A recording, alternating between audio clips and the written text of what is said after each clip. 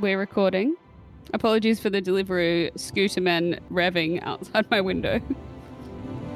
This is Beyond the Pass, conversations with people from all walks of hospitality life. Centering mental health, Beyond the Pass is a conversation about life, hospitality, and what makes us get out of bed each day. Welcome back to Beyond the Pass, everyone. I'm so excited to be sitting down with hospitality rock star Paris Bargchi. Welcome to the podcast. Thank you so much. I'm so excited to be here. I would love you to sort of introduce yourself, and I know that you're doing all kinds of different things right now. And how do you introduce what you're doing in this industry? I think it's a really difficult question to answer at the moment. I've been thinking about it a lot because I've recently stepped away from working full-time in the restaurant industry, employed by someone else, and decided to try and work on a more freelance basis. And finding a title for that's quite difficult. I have been toying around with freelance hospitality professional, but that just sounds a bit wanky. But if someone was to ask me what I do for a living, I would say that I am a hospitality professional. That is my career. I've dedicated my life to the restaurant industry and all manner of things that encompass that. So wine, food, produce, people, ethics, morals. There are so many things that come under the heading that is hospitality.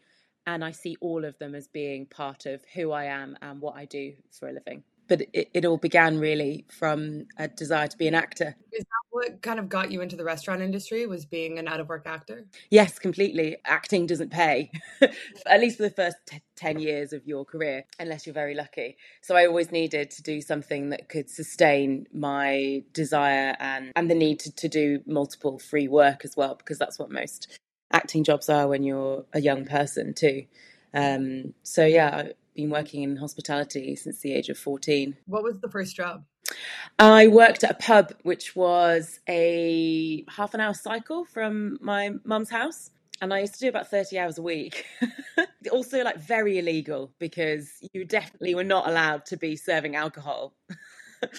Did you feel like, at what stage did it shift from going from like, this is the job I'm doing, to sort of like supplement the other work that I want to do in my creative stuff, into like, this is my career? And was that like an intentional shift, or did something happen where you were like, oh, I guess this is what I'm doing now? Oh no, it was very much a moment. I remember it very, very clearly. I'd been working in London, trying really hard to be a professional actor, working 2 jobs, living on my own. And one of my students died unexpectedly in the course that I was one of the teachers on. And the whole thing felt really wrong. It felt like it was wrong in every way. It felt like it wasn't managed properly. I felt like I shouldn't have been in a position where I was responsible in that way. And it created this desire to completely change where I was in my life and where I went to next. So I shared a few beers one evening with some Canadian friends who were like, why don't you move to Toronto? It's a great city. I have a friend of a friend who has a bar. So I did. I bought a ticket. My visa came through 3 days before I was due to fly. I phoned someone up and he said, if you can be here on the 1st of September, you've got a job. So I turned up at the bar with my backpack on the 1st of September.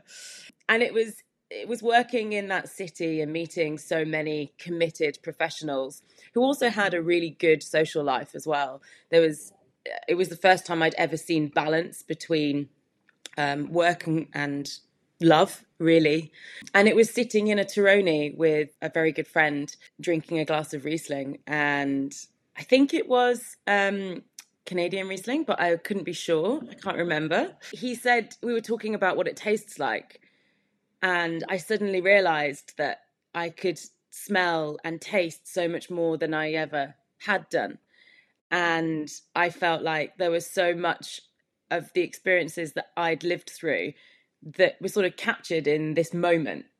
And I thought, I can do this. I can do this as a job.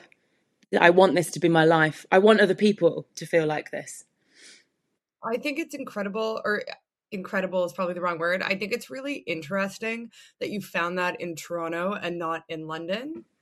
And something that's true about North America is that you can make a lot more money a lot sooner in the industry, which does allow you to live in better apartments, work less hours, so you have more time for a social life. When you're not at work, you can afford to do things like go out for dinner, which when you're working on the floor, when you're starting out in the industry here, you absolutely can't do because your wages are so shit. Mm.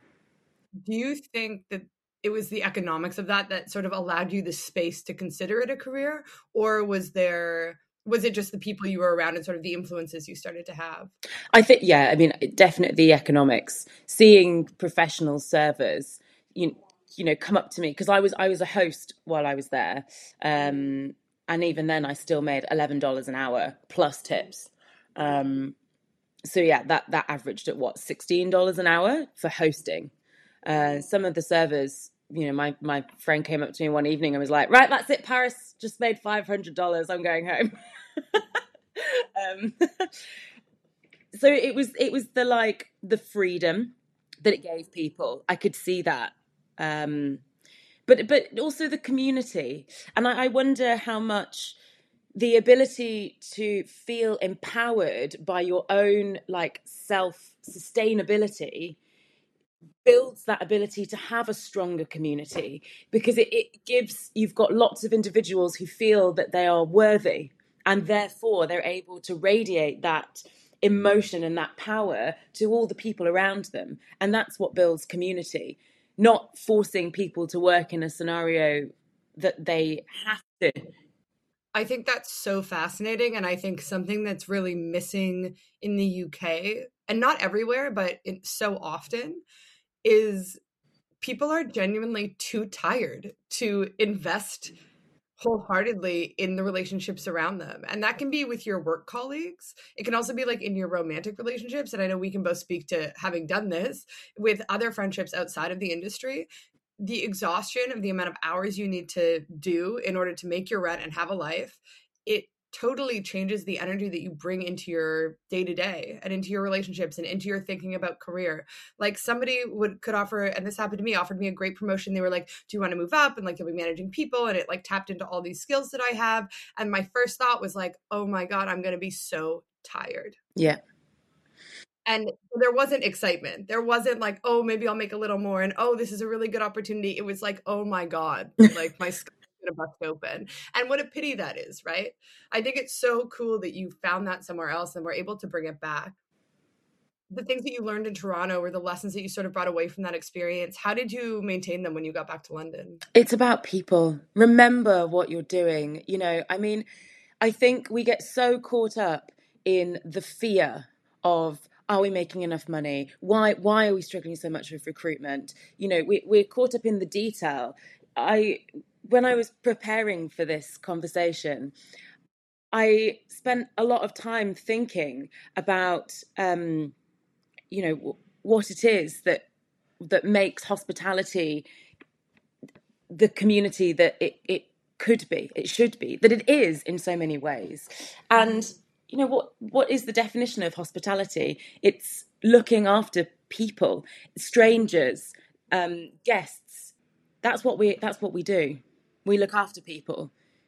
And if we can't look after ourselves, and if we can't look after the people who are supposed to be looking after the people that are the people that bring revenue, that come back, that spread the word, then we're not doing our job.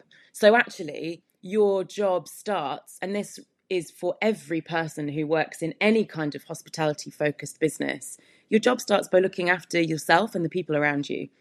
So bring it back to that. If you're having a bad day, tell someone, "Oh, do you know what? I'm feeling a bit ragged today, but I'm okay, and I can pull through. Maybe you can just give me a little, you know, tap on the shoulder or a little wink if you see me faltering, because that's going to bring us closer together, and that's going to allow us to push through the things that are really difficult. Everyone experiences difficult things on a daily basis. You can't measure it because you're not that person, but you can give that person the little bit of extra support that they need. It's about that scenario of like, don't try and understand, just be supportive. Yeah. And feeling like the thing that came to mind is that idea of like, you can't pour from an empty cup. And I think when you look at the best teams you've worked with and the best environments and where people were really, their skills were really being utilized and self-esteem was really good around it, those are like full cup restaurants where people are doing that and showing that support. And the hardest environments are ones where everybody is empty. And also people that have other interests. When I was kind of coming up in this world, I was mostly working with other artists who were also in hospitality. And that means that they're like striving for something, not just in their day-to-day job, but also in their lives. They're looking for something. There are other things that are inspiring them, other things that they can share, other hardships, other stories. And I think that we need to be really careful about not being a monoculture in this industry. And I think that this desire at the moment to insist that everyone's working full-time, set hours, that they prove that they are committed. You don't have to give 100% to something to prove that you're committed. Because if you do, then you're sacrificing everything else. 100% is a whole. And to be a whole person, you need to divide your commitments so that you're able to have a balanced life. And if we're expecting people to give 100% of themselves to a job, then we're signing off our own industry for failure. I think that is so insightful. And 100% true. And I think thinking about that idea of viewing it as a monolith and like what makes a successful person in this industry, how does that person perform and what does it look like? It's such a narrow vision. It also plays into the overarching majority of like maleness that we see and whiteness that we see. And I mean, being in the industry as a minority has its own challenges for sure. And particularly when you get into certain roles and leadership positions, because maybe the staff on the floor, there's a lot of diversity, or in the kitchen, there's going to be diversity. But in those like leadership positions, it's so monolithic. When you've held those roles and when you have sort of like moved up the ladder, what has that experience looked like for you, and what are sort of the takeaways that you had? Well, I mean, for a start, it took me a really long time because I was continuously stepped over, and at a very young age I was working for a company. I'd applied for the management position and they told me that I was too maternal to be in that role, even though I was the only person I'd been doing it for the last 3 months because our manager had walked out. It happens so much because I think that there's something in a lot of women who work in this industry where there is a desire to prove I can be stronger, I am stronger, I'll show you how much better I can be. And so you're so keen to step into that position and prove your worth before you're actually in it. And it's that whole scenario of like, the more you give, the more people take. But I think going back to your question, it took me a long time and I lost a lot of confidence. I saw all these people being promoted and I thought, well, maybe I'm doing something wrong. What is it that I need to change about myself to be able to be a manager? So I kind of spent a lot of years working in middle management levels and educating myself. I've done multiple qualifications, not just in wine, but hospitality and business foundation. I also put myself on a accountants course on Open University because I was like, I need to be able to be more qualified than all these people and have more experience. I want to be the person sat in that interview room saying, you won't find anyone else that's more qualified. Undeniable. You have to be undeniable. Yeah. And then I found myself promoted into a general management position. And I was like, this is what I've been doing for the last 7 years. And it was really amazing to feel the recognition from the people who had promoted me, and then to subsequently get another promotion very close. And with that, my boss telling me, it's about time you were in the role and with the wage that you deserve. And that's probably one of the best moments of my career. I don't really know what causes it. You know, I've worked with so many different types of people. And I think it is is a confidence thing. And I think it's too easy to just promote the people that you understand. And I think that in the way that I will always struggle to fully understand what it feels like to be a man, it's, or anyone who isn't myself, but I want to understand. I want to listen. I want to be more educated. I want to be able to put myself in someone else's shoes and empathize. I feel that actually the culture that's ruling the hospitality industry perhaps isn't as open to that. And that's where you get issues. This scenario of having to prove that you're stronger and better rather than just being yourself. One of my recent things has been to loudly say when I'm on my period to whoever is around me, just to remind people that I'm a woman and I bleed, and it makes life really fucking difficult for like 3 days, and I'm still doing 16-hour shifts, and I haven't sat down today. And you know what? I am going to sit down in briefing, even though for the last 15 years of my life, that's never been allowed. I am going to do that because that doesn't make me any less of who I am. If anything, it's going to help me get through the next 7 hours. So it's just that little shift in mentality. There was something, who was it that said this? Different industry altogether. I think it was Sarah Silverman, but talking about comedy and like the way that the scene changed after Me Too and like the shifts. And she was like, a lot of my sort of straight white male comedian friends keep complaining to me, like, I can't get a job. I can't get a job. Like, they just want women. They want people of color. Like, all of a sudden, like, I can't get a job. And she was like, no, you can still get a job. You just have to be now undeniable, which is what women and people of color and other minorities in the industry have always had to do. Yeah. I thought that was so interesting, and it made such a good point. And there is something about the way that hiring works, or like who's seen as being weak or who's seen as being strong, and how much that gives. And like, you're describing the effort and energy you had to put in to be on an equal playing field. And it's almost disturbing to me because the amount of like truly mediocre men that I've worked with in leadership positions in restaurants is, I mean, it boggles the mind. And then, you know, you go around and you're working really hard and you're doing all the things you do. And then they come to you and they're like, wow, I'm so glad you're here. Like, you're so good at this. Like, it's so good that you're here. And I'm like, yeah, it's fucking good that I'm here because you don't have to work as hard. Yeah. And sort of, in a way, like gatekept by this mediocrity. But then it also does something really bad, because I can speak for myself. Like, my pattern of working is very self-sacrificial. It's absolutely having no boundaries. It's pushing myself physically like way past the limit, but it's because I was conditioned to do that. And so to feel empowered to take a step back and be like, okay, I'm actually not going to do this anymore. It's very hard to do that because you've built your career with the perception or the reputation of being like a big pusher. Yeah.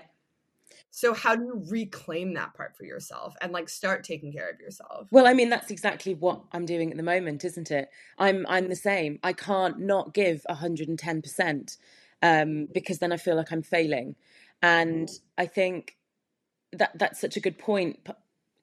I don't think people realize how much of your, you know, we all sacrifice. Life is about compromises, and the working world is about making sacrifices. But I've got to a point where I got to a level of, you know, amazing position with a great wage. And I just actually felt deflated. I felt like, oh, I'm going to have to work this hard for the rest of my life. I don't think I can do that. I've pushed it so much. And that's why I'm sat here, not clear on what the next step is, working really hard to stop myself from stepping into another full-time role that's 70 hours a week, because I need to make a change. And if I want to change the industry for better, if I want to show people, the next generation of people coming into hospitality, that we can do it differently and that we will do it differently, and that this is an amazing job and it is filled with wonderful people and there is so much you can learn and so much opportunity, I have to live by what I believe in. And that means sacrificing security at the moment, really, and finding out what the next step looks like. And it's terrifying. It's incredibly empowering, but I don't know what that looks like yet. So little role modeling. Like, I didn't, and I mean, we've kind of had this conversation before, but when I was, even as a general manager working in management positions, I didn't know what was possible.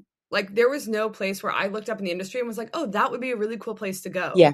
Like, when my knees give out, or when I like can't keep working night shifts, or whatever the case might be, like when my lifestyle changes or when my body gives out, I don't know where I can take this. And so I think, and I don't think I'm alone in that. And that idea then becomes, well, oh, I have to leave the industry. I have to leave the industry. I have to find something else.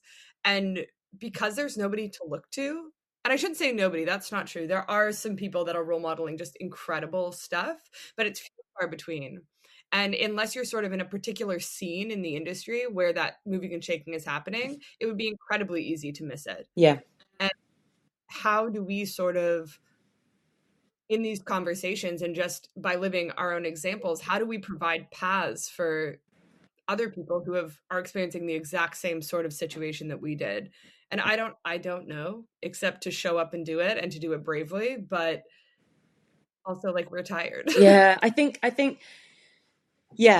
that it's about advertising the fact that this community exists.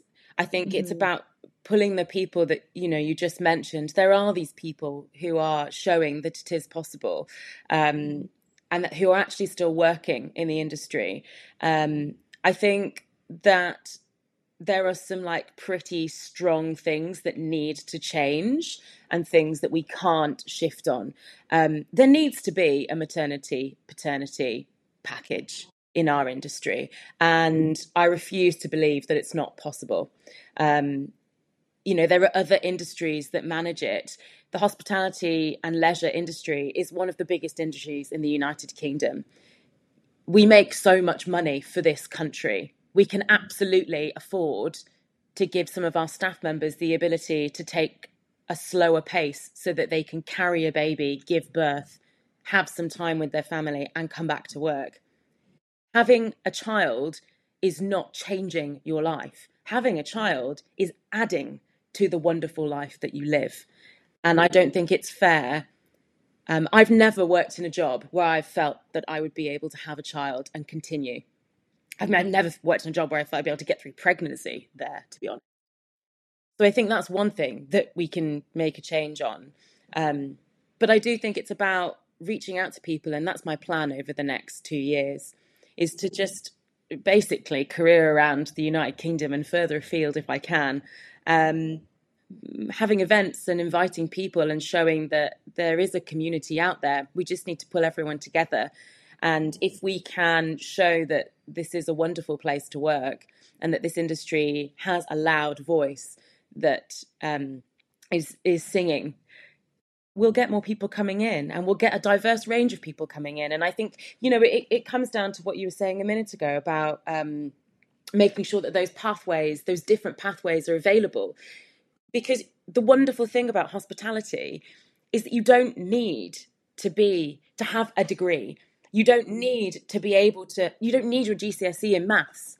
You don't need to be an intellectual. What you need to be able to do is look after table 14, table 7, table 3, give them a wonderful time. You'll feel that. It's that mentality of, if you smile at someone, they'll smile back at you. So that's kind of what we're looking for: genuine, honest, warm people. And then give them the opportunity to grow themselves. I'm dyslexic. School was really, really hard. I don't have a degree. This industry has empowered me and given me the ability to make myself an intellectual. I'm now sat here with the opportunity, potentially, of being a wine writer one day, of potentially going into food journalism if I want to, opening my own restaurant if I can find some money. It's giving you the education to be able to do that. Exactly. And I think that that's something we should absolutely be celebrating. You don't want to employ people that are the finished package. You want to employ people that are coming to you because they want to learn, and you learn together. It's a growth. Again, coming back to what hospitality is, the sharing of things that you love and care about. And I think that that's a mentality we need to change. You know, restaurants, particularly at the moment, they're looking so hard for professionals. And the fact of the matter is, there isn't enough. So create new ones. This isn't specific to hospitality. I think this is true of most things and people, but we're very, very scared to do things first. We want to see the model and we want to see it work. Yeah. And to be fair, like, this is a really precarious time and people are at risk of losing their businesses. And I understand that, like, the idea of taking a punt right now feels quite scary. But it's interesting, like, if you see other restaurants and if, like, and I say the colloquial, we elevate restaurants that are doing it better and doing it differently, whether that's in terms of a tip structure that actually makes sense and rewards people doing the service, whether that's an effective maternity leave, whether that's doing a really good job at reasonable adjustments for folks that are experiencing mental illness, whatever the case might be, if we see restaurants succeeding in an alternative way of working, there will be more confidence to work that way. Yes. And we'll also see people pursuing careers within those, whether that's the company or the restaurant itself, or with a certain chef or with a certain manager. We will see people showing up and being like, my God, put me to work. Yeah. And we see that once other places and venues and companies see that, the resistance to change will start to dissolve. I think that's happening already. I think that people are talking about it. I just don't think that the bravery to make those steps is necessarily happening at the rate that we need it to. It's a conversation I've had with a few women who are chefs, actually, saying, you know, the desire to change seems to be there. It's just not happening fast enough. And I think it does come down to fear of losing, but also I'm kind of bored of that at the same time. You know, like, yeah, it is hard. Life's hard, you know. Yeah, that idea that, like, well, now it's like crazy times and everything's really hard and staffing crisis and we need to, like, batten the hatches. Is that it? Batten the hatches? Yeah. We need to batten the hatches. It's like, no, you need to fucking set the hatches on fire and, like, throw the hatches away.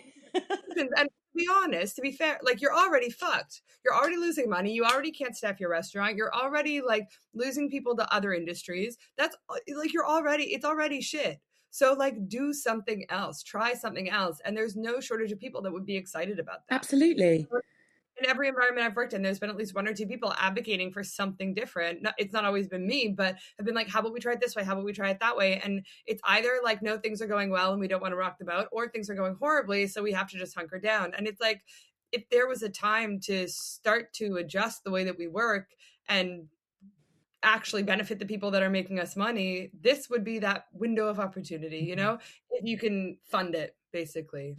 I'm curious if you have ever reached a tipping point where you just wanted to get out forever. And not, I know in the current moment now you're like in between things and deciding where to go next, but I mean where you were like, actually, fuck this, and you just wanted to peace out. Yeah, I mean, there've been little moments over the last, 20 odd years where I've had to call the police on a staff member who came in so drunk and threatened me with broken glass, and my management team didn't do anything, and I felt physically petrified. There's moments like that where I'm like, why am I here? And then I wake up the next morning, or I serve a table who tell me that this has been the first time that they've come out in the last year and they've had a baby and it's been really difficult, and I've made their night so special, and I still remember their faces. And then you're like, no, I'm doing this because actually this is how I make the world a better place. I can't change politics and I can't correct global warming, but I can make people feel good. But there was a time when I fully decided that I was not going to work in hospitality anymore. It was after my mum was diagnosed with terminal cancer, and they told her she would have 5 years to live. And I also simultaneously found out that I was a BRCA1 gene mutation carrier. And the restaurant that I was working at, when I told them this information, my manager said, "I don't know what to say." And I was in tears, and it was 7:30 in the morning. And I felt so alone. And so I left the restaurant industry because I had to have a life-changing operation, which I was told would take me 8 weeks to recover from. It actually took me 2 years. I went to work for Niljar Dairy, who are an absolutely amazing company, who gave me so much support, emotionally, physically, mentally. And, without that time in my life, I don't think I would have made it through. Obviously, my partner has always supported me in everything, but he found it hard too. He couldn't take the time off work. He was only allowed to take, I think, 2 weeks off work. And I needed full-time care when I came out of hospital. I was on morphine and I didn't know what was going on. And I remember his face. It was so hard for him to have to leave me in our tiny little flat and go back to work. So yeah, that was a time where I felt like my industry that I dedicated, upwards of 10 years of my life to, were like, sorry, there's nothing we can do here. You have to figure it out on your own. I find that so upsetting for so many reasons. Largely, I think it is a job, no matter sort of where in the hierarchy you are, that demands everything of you. You sacrifice anniversaries, you sacrifice time with your family, you sacrifice and that's okay. That's part of the job. The hours are antisocial, the work is hard, that's part of the job. And because we get that feedback where we get those tables or those experiences, or we work with these chefs that are absolutely doing crazy shit with oranges or whatever, and you're yes, okay, I'll make these sacrifices. And then when you show up to that industry and you're like, hey, listen, right now I can't give and I just need that, there's no space for that. And it's the only industry in the world where you'd be getting, any kind of life-changing surgery, but especially something like BRCA1, which has all kinds of impacts on your health and your mental health, and you're managing your family, the biological aspect of it, that you would show up and that you wouldn't get paid time off or compassionate leave, that you wouldn't get support from your office, or someone from HR would come, check in, make sure you're fine. It's the only industry, and it's the only industry that's this big, where it employs people where there's not that support. Yeah, we're a people-focused industry. And I think what you said earlier was so brilliant, but it's we do such a good job of taking care of other people. That's the bread and butter. And when it comes to taking care of our own people, we're absolutely rubbish at it, which is a problem. It's a big problem. It's the problem. Let's put it out there. It is the problem. And the thing is, it's so easy to change it. It is so easy to change it. No, you're so right that everything does stem from that. That is the seed from which the tree of problems grows. When you were after that experience and when you were ready to go back in, what was it, the time at Neil's Yards and sort of the treatment you got from them and the beauty of that sort of drew you back into being okay, I can trust this industry again, or I can give it some more? Working for Neil's Yard definitely empowered me in the reality of honest, true produce. And my parents were biologists. I believe so strongly in the natural world. My mum used to say to me, when things are too much, just look around you. If you ever feel like you're alone, if you ever feel like you can't do something, look at the way that planet Earth manages the trials and challenges that it deals with every minute of every day. That tree is still growing in central London. It's been here for hundreds of years. It still grows branches. Those leaves come back every year. Look at the empower, use that to empower you, basically. Spending time working with really inspirational cheese producers definitely had an impact. But I would say that actually what brought me back to the hospitality industry was my mum died. She didn't live for 5 years. She lived for 3 after her diagnosis. She chose not to have chemotherapy after the third diagnosis of breast cancer. So the cancer spread into pretty much every part of her body. Most people who get cancer die as a result of a complication rather than actually dying of the cancer, because of the treatment they go through. They get an infection or something. So I lost my mum, and we weren't particularly close, but it did make me think about everything. In a word, it made me think about everything. It made me think about what I want my life to look like if I die of cancer, which is a risk that I look at every day because of where I am. And I realized that the thing that makes me most happy is sharing what my partner and I have built together, which is this love of the hospitality industry, the love of sharing amazing food, and the stories that are behind the produce and the delivery of essentially a moment that is incredibly special because of all the little details that people do to make it happen.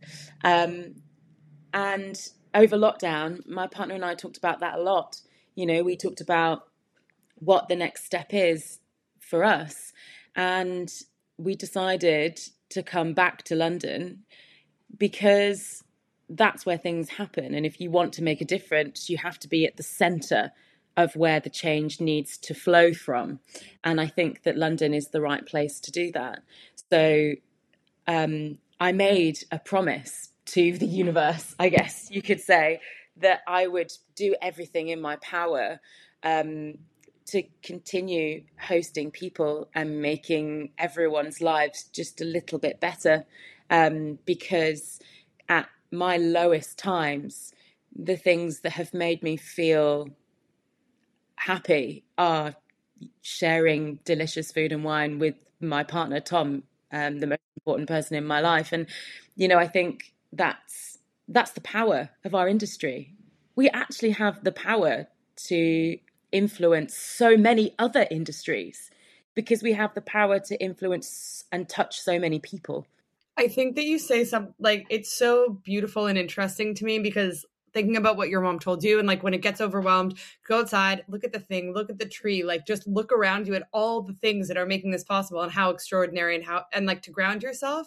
And that's like the very thing that also like in this industry, you're like, no, if people can understand the stories behind this, if they can see how all these flavors got together, if they can see this process, if I can bring that very thing, like the equivalent of stepping outside and looking at the tree in the middle of central London, you're talking about doing that with food and wine. Yeah. And that will bring goodness and that will ground people. And I think that that's so beautiful that you like took all of these passions and all of this excitement that you have and like that's how you're shaping them.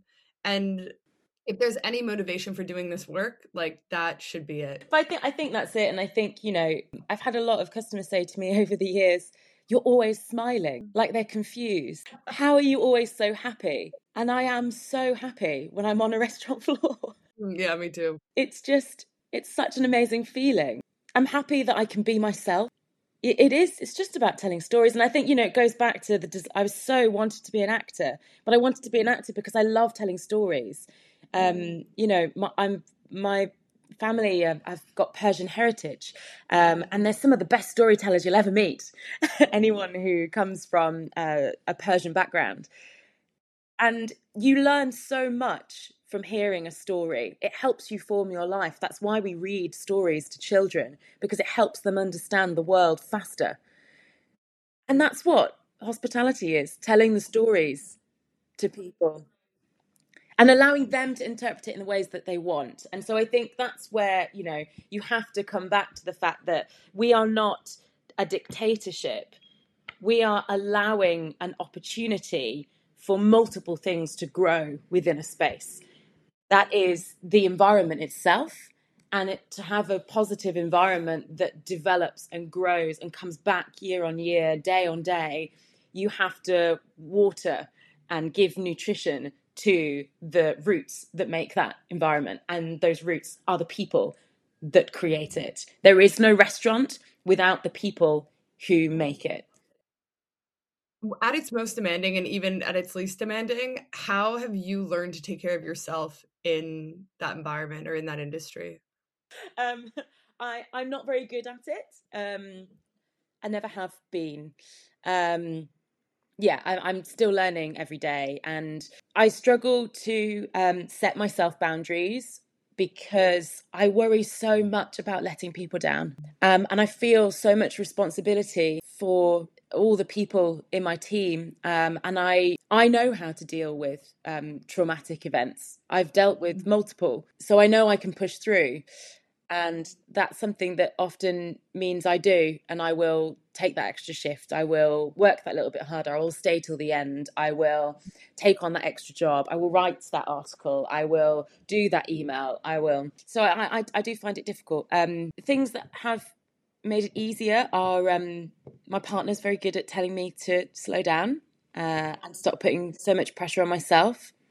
I have an amazing network of friends who, whenever I reach out to, are always so supportive and encouraging, and also, check in on me as well and give me the confidence to say, no, I am going to take that day off. But it's difficult. Making sure that you allow time for the other things in life is really important. And because sometimes I struggle to just stop, that usually means doing something else that's active. At the moment, taking a break away from being in the city and being in a restaurant 24/7 and spending time, stomping on grapes and learning about the multiple fittings of taps on a stainless steel tank and how to clean them is a good opportunity for me to step out of something, still working very hard, but in a different way. So for me, that's what I've had to do. Just do something different, not necessarily do less. And usually I find that if I trust my instincts and trust my body, really listen to my body, then I will find opportunity within the day to take little rests or little breaks. I think we don't give ourselves enough opportunity to just sit and watch. There's always a screen, there's always something to read, there's always something to do. But if you can force yourself to just look at the sky or, 3 minutes. Yeah. And you don't have to be a master at meditation. You don't have to spend 30 minutes every morning doing yoga. Just lie on the floor for 10 seconds and think about your breathing. Or just take a deep breath in and actually look at the people that you're working with and remind yourself that although they might be all pissing you off today, they are all humans and they are all good people, because that is true, So I think they're the things that I've had to do to help myself get the balance back. It's about perspective, isn't it? It's actually not about work-life balance. That's kind of not a very helpful phrase. It's about empowering yourself to believe that your perspective on the world is right and have confidence that you can trust it. I think trust, we haven't really talked about trust, but that's something that is essential to the success of anything. I love what you said about work-life balance. And I think it's very easy to be like, it's really important to find a work-life balance, and it's important for your staff to find a work-life balance. And it's like, okay, well, zoom out, because like this restaurant has to serve like breakfast, lunch, and dinner. And they are short-staffed and they are this and they are that. And like, yes, in an ideal world, like we have just as much time in our lives as we do in our occupations. That doesn't exist in capitalism. It also doesn't exist in this industry. It's like, okay, well, what if we trash that? Look at what we're actually working with, the actual reality of our working lives, and then find space for compassion within that. Yes. Both for other people and for ourselves. And I do think it is about just like spend 10 minutes, lie on the floor, listen to your favorite song, stare at the sky, call your mate, whatever, however that looks for you. Remind yourself that you're human. Yeah. I think that there's this like mindset that happens, and there's something amazing about it where when you're really, really busy and you're running around and you're like, boom, boom, boom, that table, this table, da, da, da, da, but you are like in robot mode. Like you're not present in that, or I certainly am not. It's like I'm blacked out. Like, and because you're so busy. And so you're still engaged and you're and you're touching all your tables and you're absolutely smashing it. And at the end, it's like, whoa, like, and the time goes so fast and you're not conscious or present in that. Being in that sort of robot mode with work, you need to do it to get it done. But then it's like, okay, how do I like return to my body and like return to the people that I'm with and return to like when that night starts to slow down and that pace starts to slow down, how do I like recenter myself, I suppose, for lack of a better word, without drinking like 14 gin and tonics? Yeah. You know? I think kindness is, you said compassion. I think kindness is a really good word to focus on. And I think, yeah, there are moments where you step into that robot mode, especially if it's the end of the week and you've had a big week and you're working really hard. I know a few people that say, oh, I often find I work my best when I'm really exhausted because I go into muscle memory. And I'm like, I worry about that phrase a lot, because let's just look to science for a second, shall we? Statistically, that is impossible. You do not work at your best when you are really exhausted. You are just not thinking about everything. You are thinking more laterally, which means you're able to deliver something, but it doesn't mean you're doing your best work. You're not open to receive all that positive feedback that you normally would from people's reactions or from good tables or from your colleagues, because you're just exactly. And so you fall into robot mode, and therefore you don't feel fulfilled. You get to an end of a shift and you feel buzzed and you feel full of adrenaline, you feel alive, but you also can quickly switch into feeling incredibly depressed. And I think that's where being aware of that example that we just explained is really important to everyone, and then again, this also is relevant to multiple industries, not just our industry. Take a moment during your shift and check in with that table or check in with another staff member. And make it genuine. Be genuine. And that takes practice. You're not always going to get it right. Sometimes you might say something that you're like, "Oh, that was a weird thing to come out of my mouth." But that's okay because you're human. Enjoy that. When people were really in like a kamikaze of activity and I could feel them just like motoring through, I used to try and assign them like, okay, we need to bring a cake to this table. So we're going to spend 5 minutes. We're going to sing. We're going to have the like candle, whatever, and just taking that moment to like be part of that person's birthday joy. And they'd hate it. They'd be like, I don't want to fucking sing. I don't want to do a candle. I have to run this. I have to run that. And I was like, no. You're going with the cake. And just giving them 5 minutes to drop back into what was actually going on and the fact that there's all these people around at all these tables having an experience, having a night out, connecting, breaking up. I don't know what they're doing, but back into that just for a second and take a second. The shift in their energy when they came back to their section would be palatable, and I think just completely reflects what you're saying. I guess the last question that I have is, how have you learned how to, particularly in your workplace, and I know in your last role you were doing like very HR-y stuff. I mean, you just were doing HR. How did you sort of craft a way to talk about mental health at work that you found effective, or how successful was that? How hard was that? So I think the most important thing to say is, in regards to talking about mental health in work and life, you need to talk about it openly and honestly. Again, coming back to like that feeling of trusting yourself and the people around you, and also trusting that they might not understand, but trusting that they need to hear it, and that it's important to talk about it. And I would say that it's taken me a long time to get to the point of stepping away from being like, I need to be always strong, always powerful, never show any weakness, to actually realizing, no, I need to show vulnerability. I need to tell people when I'm feeling vulnerable. So it's about verbally expressing and physically expressing. Because by doing that, especially as the senior manager, you start to show that this is an environment where these things are taken seriously, where we can talk about these things. You can't just talk about it, you have to embody it. I think that's really important. So I think it's more about starting the conversation and making sure as a manager you know your staff. that's definitely something I've learned over the last few years. You need to be able to recognize when things aren't quite right, and you need to have the confidence and feel the bravery to be able to just check in with that person.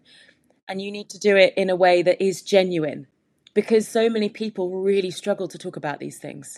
And just because they can't say it out loud doesn't mean they don't want to talk about it. Mm-hmm. So you need to recognize if someone's not quite themselves today, then just check in with them. You know, when you have a moment that they're on their own, you know, and do it openly. And think about openness in your face. Think about openness in your body language. Think about openness in your tone of voice. These are all things that you study a lot if you do any kind of yoga training. If you're a yoga teacher, one of the most important things to make people feel relaxed is they often talk about soft voice, soft face. And I think it's so valuable when you want someone to really know that you are here to help them in a non-sympathetic way. It's not about sympathy, it's about empathy and the need to support the people that you care about, because you have to care about them because they are essential to your life at this moment. Without them, you can't do your job. And without your job, your life crumbles. You know, that's kind of a mentality that I think can exist, and you can use that to your benefit, not to your detriment. Don't think about it in the sense of this person's not at their best today, therefore we had a really bad service, therefore I'm going to be in trouble, therefore, you know, it's like, no. Turn that around, start at the beginning and look at this person's not quite themselves today. What can I do? What can my team do to support them so that we all step up? So I think that's really important. Some of the things that I've done that I think have been really valuable, culture workshops with different teams as well. So getting all your managers together and focusing a workshop on what is our culture? What do we see as being the culture at the moment? Is there anything we want to change? How do we make those changes? How do you feel about this? What are your thoughts about this? You know, continuously bringing things up in managers' meetings that are about the relevance of health and well-being is really important. So that should be a part of every meeting. Always make sure there's something in briefing about health and well-being. You know, it can be a little snippet. If you see that your mate in section 1 is going down a bit, don't just step in and help them. Ask them first. Show that respect. You know, it's just thinking about all the aspects that exist in our day-to-day lives in a restaurant that directly influence our mental health and well-being, and then making sure that we talk about it, and that we action things to make those little changes. It's not an overnight fix, and it's not something that you put a policy in place and that's it. Great, done. We've changed it. We're much better. Yes, we've got our mental health awareness certificate. We are mentally aware of all the health. You know, we've got this. No. Being a good manager is about daily recognizing that you need to be in tune with the daily event. And that takes a lot of energy and the support that's necessary for all the people involved in that. And I think as a senior manager as well, you very often find yourself in a position, and I've spoken to a few managers recently, that feel they have no support because they are at the top. Who's giving them the support? And I think it's important for everyone in the business to recognise that the owner of the business has no support either. And that support can come from someone that isn't their superior. It can come from someone else. Yeah. And it's a shared responsibility. Yeah. The shared responsibility to sort of distribute that emotional labor and prevent that kind of burnout, and building shared vocabulary and getting people more comfortable. Like, you're so right. And I think that because restaurants are so hierarchical inherently, we get really trapped in that sometimes. And I remember managing a site, and somebody who worked on the bar came and literally sat me down and gave me a plate of food because I had just been like buzzing all day. And it was the kindest thing they could have done in that moment. And that's what it is. It's like, you don't have to be my boss to take care of me or to check in and make sure I'm okay. Somebody who worked in the bar, it was a huge team of people. They saw, were like, I think I can be helpful and I think I can support. And they did. And they were empowered to do that. They knew that it would be received in a way that was healthy and good. And like you're really stepping out of line and like, I'll take care of myself, thank you. No, it was like, oh my God, amazing. And wow, everyone is really showing up for each other. And all of these labels that we have or where we work in the restaurant aren't mattering because there's a culture here of taking care of each other. Yeah, completely. And I think, talking for people who will be listening to this and thinking, how do I start changing my work environment and my culture to be better at thinking of mental health awareness and the well-being of people. I think some of the things that I would say are, really look at the way you communicate with people, and really think about your non-verbal communication and think about how your physicality influences the environment that you're working in and the way that you talk to people, and making sure that you have scheduled meetings with your staff individually. That appraisals are one of the most rewarding things, but remember why you're doing them. You're not doing them just to sit down and be like, how are you doing? How's life? People also want to see where the next step is. That is being aware of mental health needs, is also giving people structure and a progressional route, helping them to build a pathway so that they can see where they are now, they can see where they want to be, and they can see how they're going to get there. That is also really important to the health and well-being of your staff members. But you don't have to make these conversations specifically around, mental health and well-being. You can have a wine tasting that touches on these topics as well.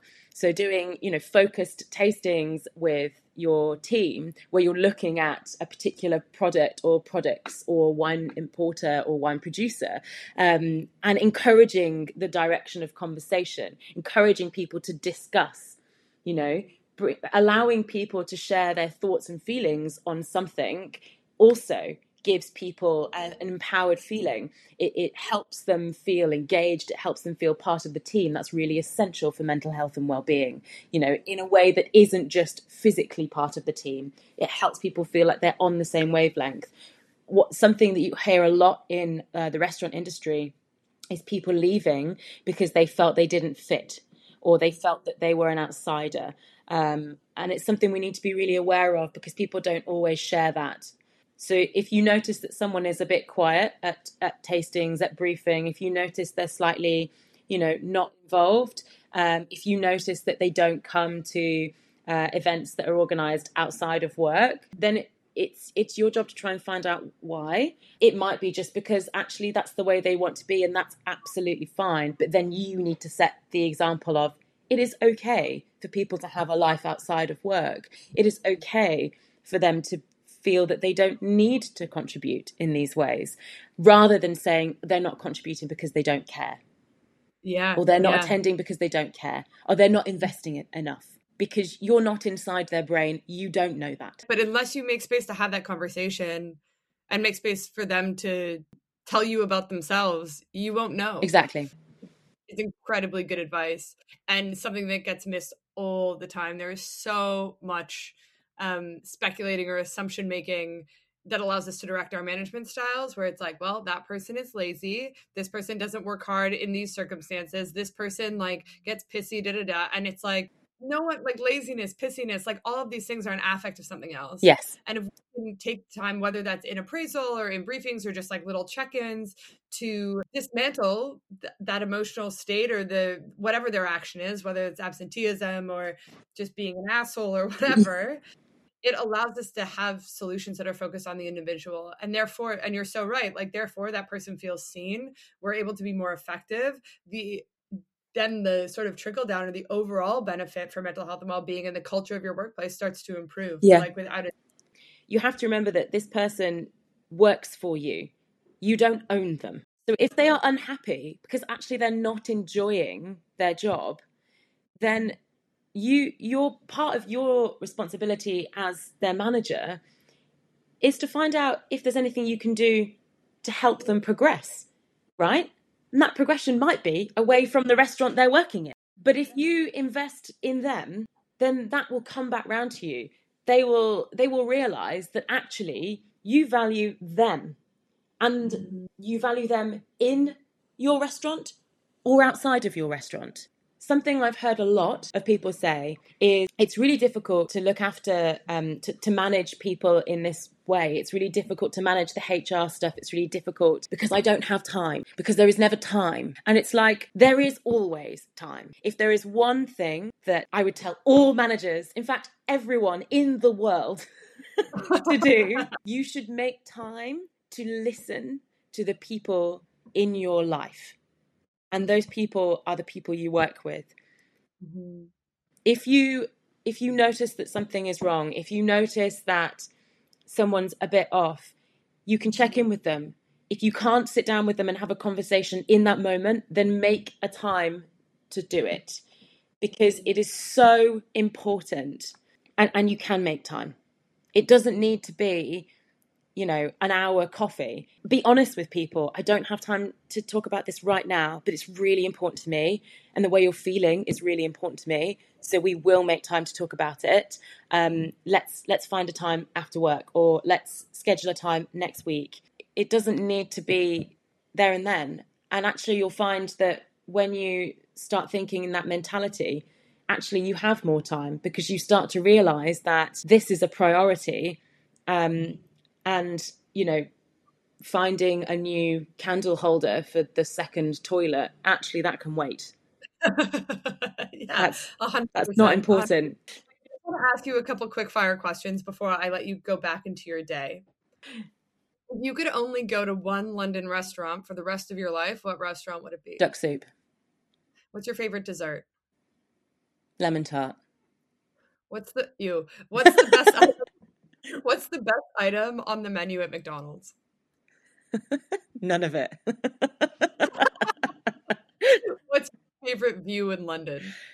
When you cycle onto Waterloo Bridge and you come up and you open, I feel like I'm on top of the world. Looking across the Thames, I feel like I'm flying. Mm-hmm. Who's your dream dinner guest? My partner. And do you have anything you'd like to plug? You want to shout out any good podcasts you've been listening to lately? Any restaurants that are hiring that you love and think would be great to work at? There's so many. I guess what I should say is that anyone who's listening should definitely try the wines from Dan and Nicola Ham, who are Offbeat Wines in Wiltshire. They are really making natural wine. And as Dan would say, it's not really natural wine, it's minimal manipulation, because natural wine is a term that doesn't really define anything. But what we're trying to do here is make really delicious wines with the ingredients that we have at our fingertips, with as little manipulation as possible. And I think that there's a lot that goes into those bottles, which really represents everything that we've been talking about today. I'm going to also link to their socials in the description box for this episode, so please go and support them. And Paris, thank you so much for talking to us. Your insight is invaluable, and you're such a brilliant person. Thank you so much. It's been amazing. And thank you for everything that Kelly's Cause is doing. I think, you're really setting the standards for what is achievable in the next generation of restaurants in this country. The future is bright. Who says otherwise? Exactly.